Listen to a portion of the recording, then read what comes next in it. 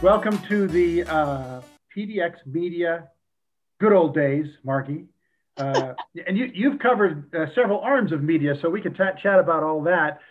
Let's just start with what you're doing now. You're back to the Seattle area? Is that right? No, I live in Portland. Oh, good. Okay. We still live in Portland.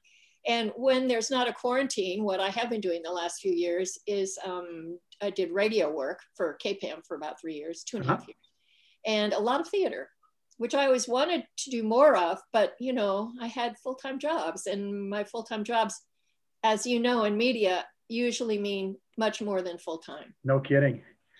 I love your theater background because it's been going on for so long. I saw you in Guys and Dolls probably in the early 80s. Yeah, I think that was around 83, but It goes back much further than that. I actually did, I grew up in Southern California. Not true, we moved 18 times. We ended up in Southern California. And I did The Sound of Music with Florence Henderson when I was 16. Nice. I am 16 going on 17, and I was, and I got equity cards. So I've been doing this more than 50 years now. So that's the part of the girl who wants to marry she's in love with Rolf, who's secretly a Nazi. Right. What, you didn't see The Sound of Music, that classic film? No, I've seen it many times. I just can't keep all the kids straight. They had too many. I remember my niece went to Leavenworth every summer to do musical theater, and she was the understudy for what's her name? What's the main part? Come on now. Maria. Yeah, I wanted to say Julie Andrews, but no, she was the understudy for Maria. So we went up the one night that she got to perform Maria, and I remember she had to kiss her love interest, and the guy was like 30 years older than she was because she was just a kid. It made her uncle a little uncomfortable. I think that was actually realistic, Carl. Probably, I think Captain Von Trapp really was that much older than Maria was in the original. But of course, that their great-grandchildren live in Portland, and Pink Martini, I got to perform with them. I played Liesl at 16. I played Maria my senior year of high school. I played Maria again in Seattle. And then at Broadway Rose Theater here in Portland, out in Tigard, I got to play the Mother Superior a few years ago. I told my husband, the only thing left for me is Captain Von Trapp. And that's a new version of The Sound of Music. Well, these days, there's all this gender fluidity. Why not? Yeah. How'd you end up in Seattle then when you started, I think, at King TV, right? Yeah, I did want to pursue a career at first. I thought in opera, and studied at the Mozarteum in Salzburg after I graduated from Whitman. But you know what? It was just too peripatetic. I decided, no, living out of a suitcase and not having a real home is not for me. And I was in my early 20s. So I moved to Seattle, where a lot of my college friends were, and I was hired by King Broadcasting. In fact, I was hired by King Radio, King AM, Rockin' Radio 11, which, boy, we could do a whole podcast on experiences with those crazy people. They were so much fun. But that's where I got my start. I was hired as the secretary receptionist because back then there was help wanted male, help wanted female.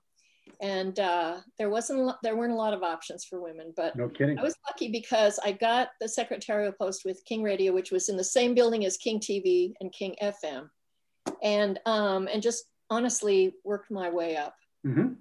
And I started singing commercial jingles in their production office, and then I started my own commercial jingle company, where I would write and arrange and record spec commercial jingles, all my voice, because I didn't want to pay anybody else for the specs, and sold some, and then started getting some national jingle commercials. And I kind of thought, well, maybe I will be a singer after all. But then hard right turn, got hired for a public affairs show on King Radio, which was simulcast AM FM, which is an interesting combination, rock and roll and classical music. It was the only show they had in common, but they had to do a public affairs show, the FCC said. So back with the fairness doctrine. Exactly, and equal time, and we can talk about that. But the guy who hosted the show unfortunately got cancer, and he came to me and said, I think you should try to do this job. And I said, no, no, no, because the belief then was no one wants to hear a woman's voice on the radio, right? Do you remember hearing that ever? Because I certainly heard it a lot. Yeah, I know that it happened. But I went into the boss, and I presented a 63-page proposal that I host this little 4-hour public affairs show that aired on Sunday mornings from 6 to 10 a.m. Well, you were thorough. Let me tell you, I was ready. And what could he do? He gave it to me. So that's how I got my start. And then later I worked into TV producing, writing scripts, and filling in for the host of Seattle Today, which was their morning talk show. And that there was your link to AM Northwest at K2, right? That's right. Unfortunately, I decided to leave King because I was having sexual harassment problems. I had a new boss who came to my apartment at midnight and said that if I wouldn't, how shall I say this, be his girlfriend, that he would take me off the air. And at this point, I was doing reporting on the weekends. I was associate producing an evening talk show. I was filling in for the woman host of Seattle Today. I was doing documentaries and appearing on camera. And I said no, and he took me off all of them. And so I had a friend at Como TV in Seattle, which was owned by Fisher, which also owned at that time Channel 2 down here. And she and her husband, Ken, who was working at King, highly recommended me for this spot on AM Northwest. And I came down and talked to the wonderful Chuck Ingold, who was program director at Channel 2 back then. And he hired me. So that was a really fortunate thing for me. Well, yeah, I mean, it turned out great for you and us and your career in Portland, but the process by which you had to go through that kind of sucked. It really did, because, after I didn't make a big deal of it. I told very few people, but after I had resigned and said I'm leaving for K2 in Portland, I decided, I need to tell King about this guy because he could cause him a lot of trouble. So I went into the personnel woman, that's what they called it then, not human resources. And I said, you need to know this is why I'm leaving, and this guy could cause you a lot of problems. And this woman said, well, right now we're being sued by another woman because of his behavior. And if you testify against him, you will never work in TV again. So, I thought, well, I'm leaving at the right time, and I hope for the right place. Okay, so I'm going to take this time to apologize to you on behalf of my gender. Oh, no. No, you know why you don't need to do that? Because so many more men have been supportive and have been mentors and have been just terrific people, lifelong friends. I still communicate with Chuck Ingold. He went on to WABC as program director in New York City, and then headed the Discovery Channel until he retired. He's just a wonderful man, and he was so supportive. So for every bad apple, there were, more good apples. You don't need to apologize. I love men. I have lots of brothers, and I had the best dad in the world. So no. Well, I guess I'd like to think that what you went through, and many other women have done, paved the way for a societal change where we're on the way, I guess, to remedying that or fixing it. We know that's not the case. Hopefully, if that kind of thing were to happen to a young woman today, she would have avenues that were a little stronger to fix the situation. Well, she would have those avenues. She does have those avenues because there were no laws back then about sexual harassment. And basically the way we handled it was by telling no one. I told my best friend. That's the only person I told. I didn't even tell my mother. You just accept it and move on. Back then there was some kind of saying about how women have to work twice as hard to get half as much, but thank goodness that's easy to do. It was humor, it was irony, right? But we kind of used that mentality to cope and say, well, I'm not going to let this stop me. I'm just going to keep going. I'm going to find a place where I can do what I want to do and what I hope I do well. Yeah, one of the joys of talking with some people over this podcast, and even people who haven't done it, but I've talked to them about things like that, is learning how many people have had to struggle through situations like that based on gender or race. I for much of my time, I was pretty naive to the fact that some people that I was working with were going through that and being silent because it wasn't going to help them. I'm sad that it took a while for me and for many of us to kind of, get on board and understand what people were going through. Well, a big part of it, as you say, is because we didn't tell you guys, because we didn't want word to get back to the guy who's doing it, and then we'd lose our job. Yeah. And so I think, if there had been some way to let the men be aware, I think they would have defended us along with the other women we told. But, and I had experiences at K2 too. And I have to tell you that even now, I made a conscious decision maybe 10 years ago to start talking about this stuff. And two very interesting things happened. One is women I worked with up in Seattle, and not so much in Portland, but up in Seattle, chimed in on Facebook and said, that guy was a jerk. He did that to me too. I can't believe we put up with that. So that was nice, not to be the sole voice out there. But then the other thing that happened is that when I mentioned with no names, things that had happened, and said some of them included things that happened here, well, I only worked at one station here. And suddenly I was unwelcome at the alumni parties. And really, people would just walk away. And what did I do? I just told the truth about what their bosses did. And in some cases, what they did. But that it's not okay to tell the truth, even 30, 40 years after it happened. It's crazy. We have a long way to go. We've tried to head in the right direction, but we certainly have a long way to go. And long after you and I are gone, people are still going to be struggling with those issues. Yeah. So let's talk about AM Northwest, because I think that show is a gem of local television. I grew up watching it. Grew up watching you and Boz, and I hate to say that because our age differences aren't that much. But when I was at home in high school and wanted to be in TV news, I was watching that in the morning, and I loved I just loved it. And the chance to go host it, maybe 30 years later was something I could not pass up. You guys kind of built that from the ground up, didn't you? Well, there were three people responsible for the success of that show. One was Chuck Gingold, who conceived of it, the program director I talked about, who went on to New York and greater things. The other was the producer, Lynn Bowler, whom I believe was the producer from day one. And the third, of course, was Jim Bosley, who was so charismatic and so likable and came with a following. He did it. It was a half-hour show, and he did it alone for the first year. I believe Kathy Smith did the news cut-ins with him. Kathy is one of the most wonderful people you will ever meet. But anyway. My first guest on my podcast, by the way. Yeah. Well, that was a good choice. But so then Chuck decided to enlarge it, to take it to an hour and add a studio audience.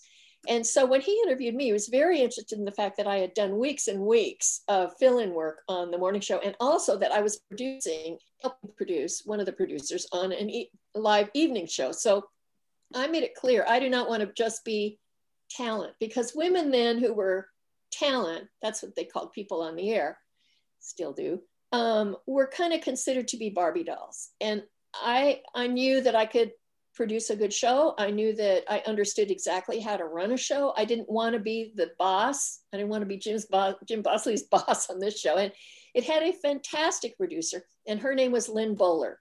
And she had come from LA. I can tell you, my neighbor now here in Central Oregon. Really? Yes, I see Lynn all the time. Well, give her my love. I will. And tell her, and I've said this, I've written this, I've said this many times, best producer I ever worked with. And with my apologies to the other really good producers I worked with. But Lynn and Jim had put together a fun show, and I came in and I said, okay, here's what you do, yeah. And I stole everything from the Seattle show and added some of my own things that I had added to our evening show in Seattle. And, things like put the main guest on first so people will tune in right away at the beginning of the show because they know the big star will come on. Mm-hmm. And I just offered tidbits like that. But they already had a great show. it would have been a great show without me. I was just lucky to come in at the right time. But Bosley was not happy. And a couple interesting things happened. Chuck Ingold said, I'm going to hire you and bring you down here just to observe for a few months, and then we'll gradually put you on the air.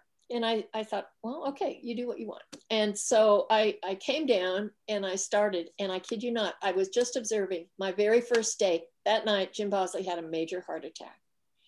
And I will never forget, I got the phone call in my brand new Portland apartment, and Chuck said, well, we're going to feed you. I love this mixed metaphor. We're going to feed you to the lions and see if you sink or swim. You're going to do the show alone. Well, I'd never done a show alone on the air. I'd always had a co-host with the shows that I'd done. And so I went in, and we were pre-taping a 4th of July show. And the coffee table in front of me was filled with fireworks. And I was so nervous. I was supposed to start out by saying, it's Tuesday, July 4th or something like that. And I went, it's Tuesday, July. It was the 4th of July show. Yeah, one out of 31 chance of getting it right. I know. Hello. Look at all these fireworks. But anyway, of course, I was nervous doing it alone. But, you know, it was fun. And I really enjoyed it. And Jim got better and came back. And he said, can I take you out to lunch his first day back? And I said, sure. We went to a restaurant, kind of his hangout, I think. And we sat down, and he said, don't take this personally, but I work alone. I'm going to do everything in my power to get rid of you. Wow. And I know. And so I kind of. At least he paid for lunch. He did pay for lunch. But I kind of decided I'm going to handle this the way my dad would. My dad was head of a huge corporation, and he was always very calm. And I just said, well, I said, I'm going to really help as a producer. I think I'm pretty good at booking guests, and I have a feel for things people would like to see on the air. And so, and you know, I'll be right there beside you, and I hope I can change your mind. And I did. Yeah. And I did it by saving him several times. And of course, he would save me too. And we just developed this wonderful friendship. And right up until he died, we were in touch, and we would laugh a lot, and he was very affectionate. And I was too old to be his daughter, but he and I just had that kind of relationship, and he was fun to work with. Sometimes he was a challenge because he didn't like to do the research. Well, you know, really, it was fine because I'm a compulsive researcher, you know, that 62-page radio proposal. Right. So I would be up all night reading 350 pages of Nutrition and You to interview the author the next morning, you know, and he'd walk in and go, who's on today? Mm-hmm. And you know what? That's okay. If that's the way that you handle those things, his off the cuff and sometimes maybe uninformed questions might have been the best question of the interview. He was so funny. And he was on the air exactly as he was off the air. Always funny, always approachable, sometimes a little arousable, but always with humor. You know, I love that job. I called it play for pay. Yeah, I did. I did it for a little more than a year and a half with Helen. It's the reason I changed stations. And it was the best thing that I did over 31 years. Not that anything else wasn't good. But to host a show with a live audience, so you've got to keep them entertained too, you know, which is, you know, that's a skill. To do 6 different interviews on different topics in an hour and be informed and funny and entertaining and get along with a co-host. That was the greatest challenge that I ever had, and it was the greatest joy that I ever had to do that show. Well, the thing about you, Carl, is that you are so funny yourself. You know, I mean, you come from a comedic background. Weren't you a stand-up comic? You were. I have done stand-up comedy, and I'm doing it again now. Oh, that's great. Good. And also you have what Jim had, and that is the ability to be yourself on the air. And that's so important. There's no persona. You are who you are, and people can sense that, I really think. Well, thank you. Which I think that show gives somebody the opportunity to do that. I mean, that's why Dave Anderson, who followed me, was so good at it. I just, you know, K2 made a change They took the studio audience out for most of the days. It was an insurance issue. They took it out of the news department. That, you know, they have some segments that are paid for by sponsors. So the news co-host job could not coexist. And so that's why the change happened. And I understood that. It was fine. I just am so glad that having been a fan of you and Jim, to get to do that with Helen is one of my greatest memories of all the years that I was in TV there in Portland. And you know, one of the joys of my life is that Helen, who hosts AM Northwest, is one of my dearest friends. Mm-hmm. And started just like you did. She got her foot in the door in Seattle. She was a secretary. She was an audience coordinator and worked her tail off.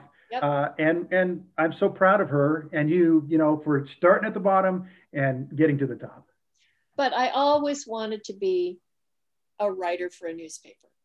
Always. Now that's interesting, really. Always wanted to. It started when, you don't need this much detail, but I think this is funny. My mom had 5 kids in 5 years. I was the oldest. When I was 6 years old, we all got chicken pox. And my dad had a job where he traveled all the time, and my mom lost her mind. My dad got home from his business trip. I'll never forget this. He had this huge box.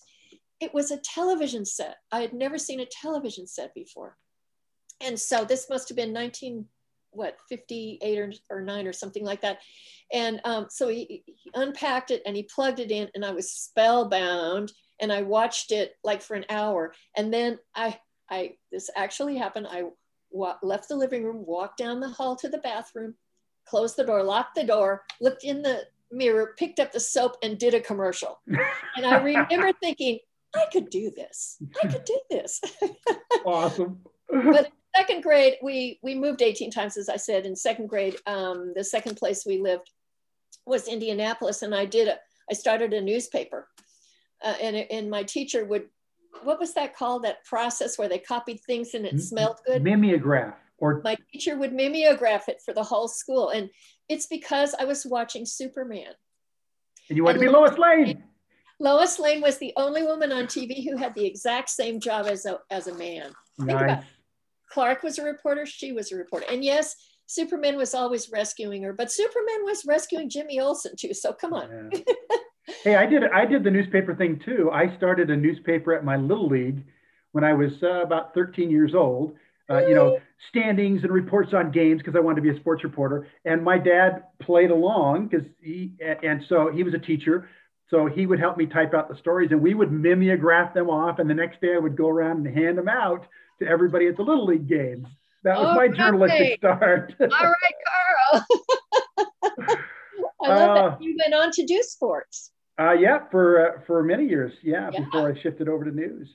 I always had wanted to write. And what happened at Channel 2 is that without using any names or anything, the station suddenly acquired Oprah for what I understood was quite a large amount of money, because I knew the wife of the salesman for King Syndicate, who said, I think you're paying more than New York. And drinks might have been involved, but I don't know. It was just a rumor. So suddenly I was hosting 2 at 4 in the afternoon. Well, let's start there. They brought in that afternoon show, and you went to that. Mary Starrett went to the morning. No, actually, I did both shows. Oh, really? Okay. 18 months. They wanted to use me again, and so I was doing 2 shows a day. And then Faces and Places was an evening magazine show that had terrible ratings, and they had to cancel it. But the station manager wanted Mary Starrett to stay on the air, so they put her on. They put her on the morning show, and I went to them and said, "Look, I'm a single mom now. I'd been recently divorced. My daughter gets out of school at 3. I'd rather stay with the morning show with Jim, which I've done for so long and which I produced and I'm invested in." And they said, no, you know, anyway. Yeah, it worked out. I went to the afternoon show. Promises were made, promises were broken. Mm-hmm. And suddenly they had the Oprah show and no place to put it. So even though our show was leading in the ratings and they were making money on it, our show was canceled.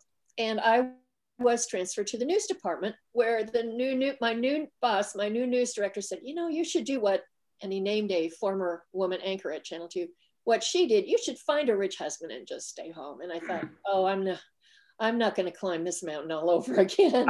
I'm just making a list of the things I'm going to apologize for when we get done, Margie, but to keep going. Well, this guy. Anyway, so I had been contacted by Bill Hilliard of the Oregonian because he had seen me give a speech. And he said, "Are you interested in writing a gossip column for the Oregonian?" I said, "No, Nah. I'm a journalist and I'm a writer. I think I'm a pretty good writer. It's what I've always wanted to do."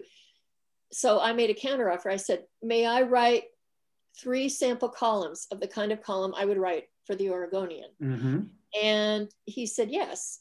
He said, "But also write me a gossip column." So I wrote one gossip column, and I wrote 3 general interest columns. One was a little investigative. I knew someone who was a detective on the force. Another was about a couple I had met on AM Northwest who both were mentally handicapped, and they fell in love with each other and had to persuade their families to let them get married. And now they want children. And that was an interesting situation. Yeah. Anyway, I remember what they were, but I submitted them, and he said, "Okay, you're not going to be a gossip columnist. You're going to be a general interest columnist. And we're not going to put you in the living section just because you're a woman. You're going to be the first woman general interest columnist on the Metro pages." And so that's how I got the job. And hey, a guy that knew how to do things right, huh? Bill Hilliard was so wonderful. He was a perfect gentleman to me.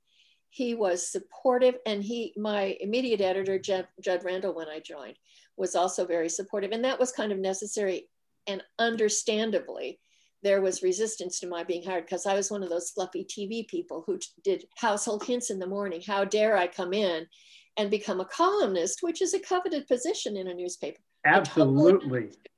I totally understood. Some of them came around, usually the ones who sat around me and got to know me, and some of them never did. But I loved that job. I loved that job, and I miss it to this day.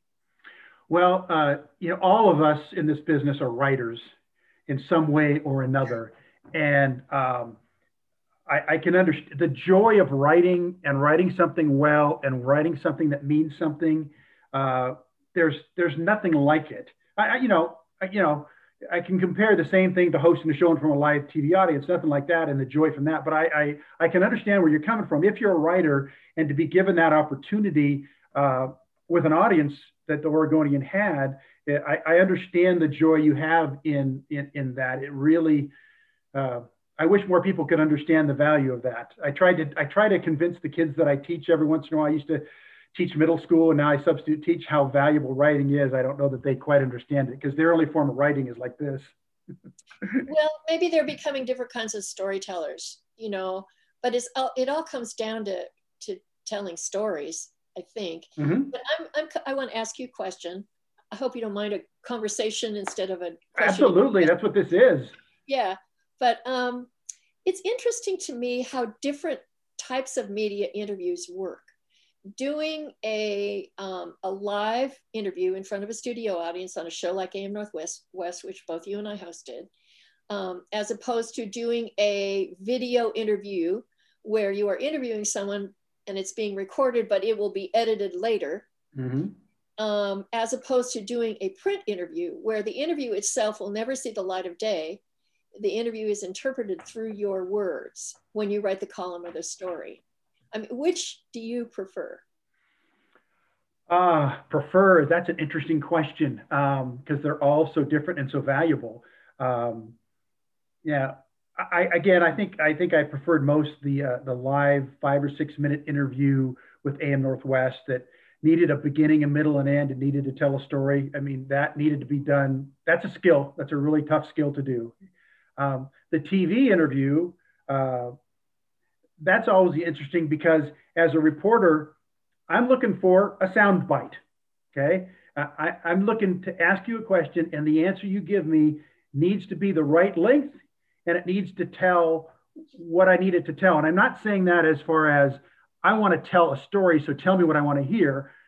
I've learned what the story is, help me tell it with this segment. And, the length of it can be something, but there's some limitations to that. So that's why oftentimes in TV news, I'm going to ask you that question a couple of times so that I know what you want to say and I know what you need to say. I need to get it in the right form. And so that's right. That. and I've done some newspaper writing or articles, of feature writing or freelance things. And I get what you're saying is most of the stuff you're getting is not going to go into a quotation. Some of it will, but into a quotation form. You're looking for background to help you find the words to tell the story right. I think you're also looking for insight. And because the interview is private, I preferred to do them on the telephone because I discovered if I went to people's houses to interview them, they would try to clean the house and apologize for it when I got there. And I can't believe you're in my living room. But on the telephone, I would always say, go in a room where nobody can overhear you, close the door, and just talk to me. And I always try to be respectful. I said, you may end up telling me things that you don't feel comfortable including, and just tell me that. I'm not here to embarrass you. I'm here to help. And I love the sheer writing of my columns. And so if I had to pick my number one job ever, it would definitely be working for the Oregonian, for Bill Hilliard. But I missed the spontaneity and the need to be aware simultaneously of 6 or 7 things on the air. And then, as you said, the need, and also the need to make the live interview compelling. If you have a guest who unfortunately simply just doesn't have much spark or speaks too slowly or doesn't have much to say, you have to find a way to keep that interview compelling. And you can just hear the clicks, you know, I mean, nobody does this. And this is how old I am. They're changing the channel. No. Get off the couch and walk up there and turn the channel. But I remember one time we had a fellow on the air who just would not stop talking. I mean, so many funny, you and I should do another interview on the crazy funny things that happen on live TV. But, and we can entertain each other when we do. Have Helen come too. But anyway, he just would not stop talking, and it was time for a commercial break. And, you know, they're like wrapping you up, and then they're like going to spot, which is, for those who don't know, what we call commercials in the biz. And then finally they're running their finger across their neck like, cut, cut, cut. And this guy would not stop talking. So funny, I just kind of tapped his leg and he said, live on the air, young woman, take your hand off my leg. I had one of those with a guy, I can't remember his name, so I won't even say it, but he was kind of high up in Portland society and opinionated, and he was a guest every 4 or 5 months, and he was just going on and on and on about stuff, and we were running out of time. He didn't have to figure out, and I had to cut him off as politely, and, you know, thanks, we'll talk about that next time and move on, because, you know, we had other things to do. And he was so aghast, or at me specifically, God, Carl Click doesn't know what he's doing, you know, and it was kind of, he was, you know, kind of marking his territory. He doesn't know who I am. Nobody cuts me off and blah, blah, blah. Well, yeah, I cut you off, but there's the producer in the air and the director and the floor director were all helping. Yeah, we got to get to a Tide commercial, for God's sake. We got to pay for this air that you're wasting. Oh, man. I do want to say one thing, and that is I was on AM Northwest from 77 through 87, which was 11 years. And it was a very interesting period to do a live TV show in a small city like Portland.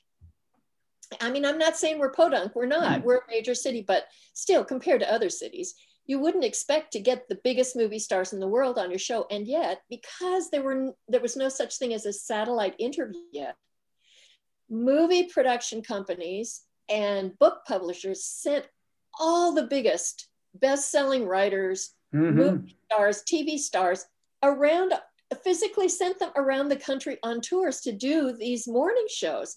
And I don't know if you knew this, but for a couple of years, we were the highest rated locally produced morning show in the country.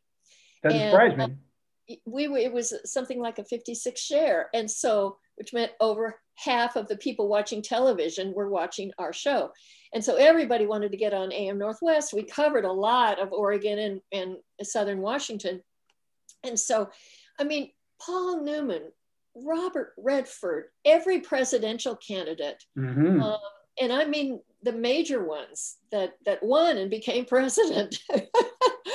All the Watergate figures who wrote books after the fact. It was just amazing. In fact, G. Gordon Liddy came on to promote his book, his autobiography, when I was pregnant with my daughter in 1980. And I had just read his book. Of course, I read the book, underlined questions in the margin, mispreparedness. And I was horrified by the things he said, the things about burning his hands with cigarettes and choosing his wife from military records because he was bad at math and he wanted his children to be good at math, and he didn't love her, but he wanted the math. So I read this book with horror, and the next morning he came on and we interviewed him, and he signed we always had the authors sign their books. And after the show, I opened it and said, "Dear Margie, what a wonderful interview. I hope we will become good friends. Good luck with the baby. Love, Gordon." And I'm like, oh my God, Gordon Liddy. One of the things that was thrilling for me was that as a child, Mary Martin had been my idol. I wanted to be on Broadway and be a musical theater star. And she came through to do an interview. And I had mentioned to Lynn Bowler, our producer, that as a child, I had kept a scrapbook on Mary Martin. And so Lynn contacted my mother in LA, and my mother sent up the scrapbook unbeknownst to me. And when Mary Martin came on the show, I was shaking. I was so excited. And they brought out the scrapbook, and Mary was really touched and invited me to spend the day with her. Oh, awesome. So I took up in the limo, and we just developed a wonderful friendship. She lived in Palm Springs at the time. We stayed in touch. She collected hands, little statues of hands. And so I sent her a couple from local artists. And when I went into labor for my daughter, which was about 18 months after I met her, maybe 2 years, I think Lynn called her in Palm Springs and told her I was in labor. And she called the hospital and got put through somehow after I had given birth, and congratulated me and said, "Hold the phone by the baby's ear." And she sang my daughter her first lullaby. Oh my goodness, Margie, that's just like, treasure. That happen to regular people like me. Hey, did you ever feel like, I can't be on TV? People on TV are like people on Mars, like Walter Cronkite, I felt that way at first. I thought, oh God, I'd never be on the air. I'm not beautiful enough. You have to be Miss America and Albert Schweitzer to be on TV. Evidently not. Look who's talking to you. And I did it for 31 years, Margie. So, you talked about those satellite interviews. I came in when I hosted the show about the time those were becoming the more preferred way to do those interviews, and understandably for the people. So we didn't have as many people come through, but I was excited as heck when I got to interview Jack Klugman in person. And Tony Orlando came through too. So, hey, by the way, Jack Klugman's son lives in Portland. Really? Yeah. That's why Jack Klugman was on our air. He was visiting his son, and he came through and he sat and talked with us. So, in fact, just yesterday we had the music station on. We were 70s, and Tony Orlando and Don came on. And I just turned to my wife and said, "I interviewed him in person once." I interviewed Tom Jones on his private plane at the Portland airport. Oh, wow. I know. You look at me in a whole new way now, don't you, Claire? That's not unusual. The ones that I was most affected by were the ones that meant something to me from my childhood. Mm-hmm. Like Jerry Mathers, who played Beaver on Leave It to Beaver. Yeah. Or the woman who played Kathy on Father Knows Best. And later, when I was doing radio as well as writing a column, Barbara Billingsley, who's the mother on Father Knows Best. In fact, I wrote a column about that. She said something I will never forget, and it made such an impression on me. She said, at a time when I was playing the prototypical perfect wife and mother and making every woman in America feel guilty because they weren't vacuuming in heels and pearls, she said, actually, I was leaving home at 7 a.m. and coming home at 7 p.m. I never saw my own children. Wow. That was reality. Yeah. Oh, and she told me the reason she always wore pearls is she had some weird bones here, and the producers wanted to cover them up. So she had to wear pearls in every episode. It was not a fashion statement. No. So it was more than 20 years you were writing the column, right? 23 years. Yeah. Were you ever, I was never really going to the station as a reporter worried about what story I was going to do because there was always something. How often did that anxiety get you as that I have a column due and I don't have it? Or was there just always this backlog of stories that you wanted to get to and were able to keep yourself busy? There was never a backlog of stories. I had that anxiety every single day for 23 years, except when I was on vacation. Even my daughter, when I got the job, my daughter was 6 years old. She was in first grade. And I had to write three columns a week, which is a lot. I mean, other columnists around the country write 2 columns a week. I had to write 3. And for the first, I don't know, 18 years, I had no help whatsoever. I had no assistant. And the reader response was huge, huge. So a lot of my time was just coping with listening to 75 phone messages a day. Hoping a story would come out, right? Yeah. And I was scrambling. I had no days off. All weekend long, I was looking for stories. Mm-hmm. I was driving my daughter to the bank one time, and down our U.S. Bank on Burnside, there were like a bunch of police cars and ambulances, and she turns to me, 6 years old, and she goes, "Mom, might be a column." There was terrible anxiety. And, sometimes people bring up columns I wrote about my daughter or memories of my family. The only time I ever wrote columns, personal columns, is if a column fell through at the last minute. Right. I never planned it. Also, even when she was 6 years old, I never wrote about my daughter unless she gave me permission. Sure. And sometimes she said no. Uh-huh. And that was fine. Mm-hmm.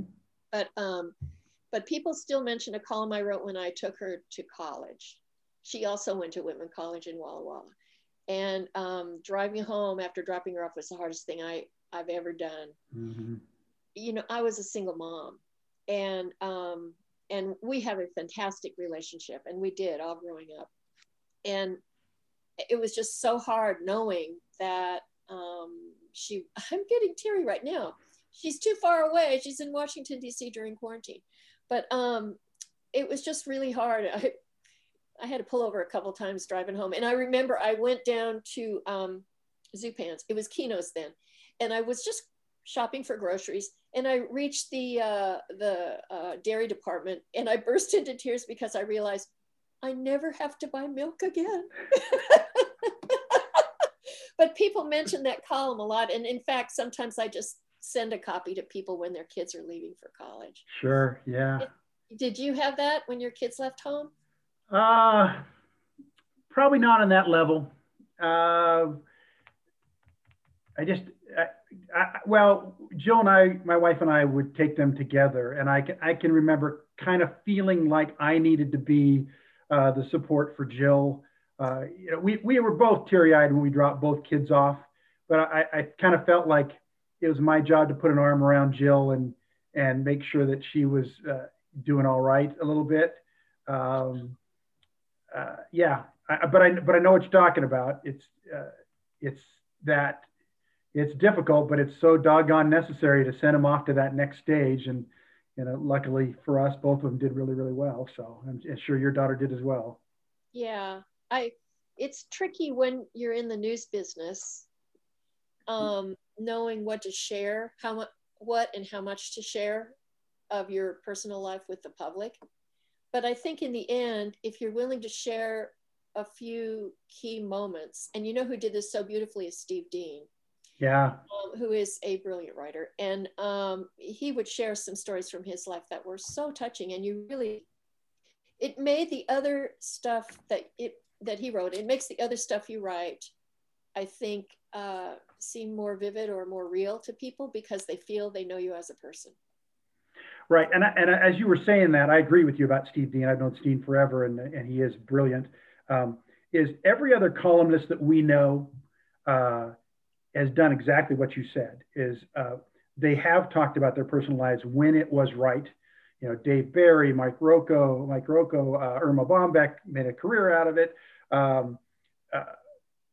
And so, I mean, that is a necessary part because you're writing about what you know is this, and to make sure that these people reading every column that you read know where you're coming from as a person, makes those other reading experiences more valuable to them, I imagine. Right. But, it was rarely planned. It usually was because this guy I'm writing about today, and my deadline is at 3 o'clock, said he had proof of everything he claimed and he was going to get all the documentation to me, and he didn't. So I'm not going to write his story. Oh my God, what am I going to write about? See, I mean, easy for me to say. I would have like 2 or 3 backup columns in a file, like just that I could, could pull out and use for that emergency, because I can understand the anxiety of being able to hit that deadline. Yeah, and then you use up those backup columns, and then you're right back where you started. Exactly. Let's be realistic. Yeah. Do you remember the column you wrote about me? No, I'm sorry. Remind me. No, I'm happy that you did not. Do you not remember? When I was starting up stand-up comedy. No, wait, was it the time you got arrested? No, I didn't know. Not that time, not that column. Starting up, doing stand-up comedy just as a hobby with a couple other friends. One guy was a producer at Channel 6, who has gone on to be a television producer. One guy was a photographer who's still working in the market. And one guy was a magician. We were young. And so in order to get audiences, we would just invite our friends to some place, and we tell the tavern owner, hey, listen, we're going to bring 30 people in here. Can we have your stage and do our stand-up routines? So we did that a few times, and I invited you to come to one. And you couldn't come to that one, but you did say, do you have any others? And unfortunately we did.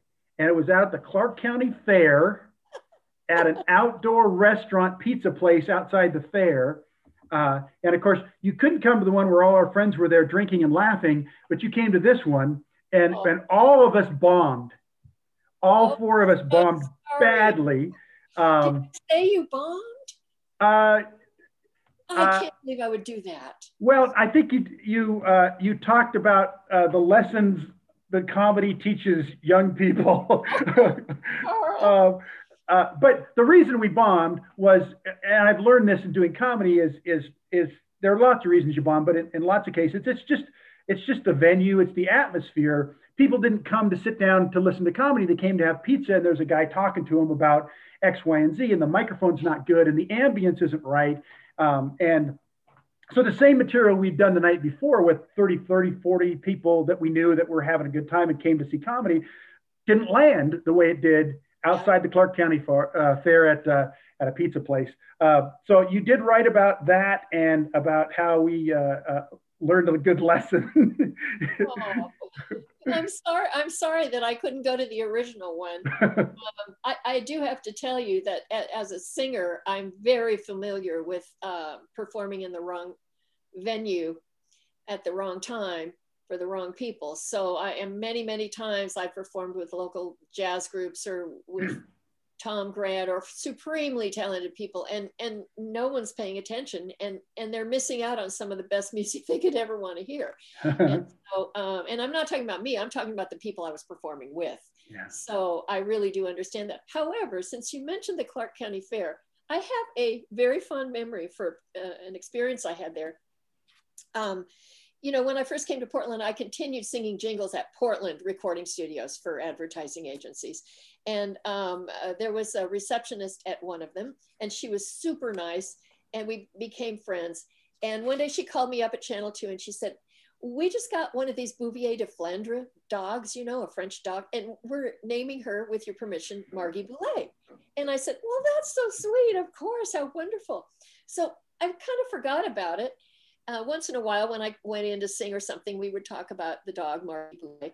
And she would call her Margie Boulay. She never called her Margie. So anyway, she calls me up one day and she goes, we've been taking her to dog shows and she's been winning everything. And we think she might become a grand champion this weekend at the Clark County Fairgrounds. Would you like to come watch the dog show? And, I hear my little daughter's voice, might be a column. Constantly looking.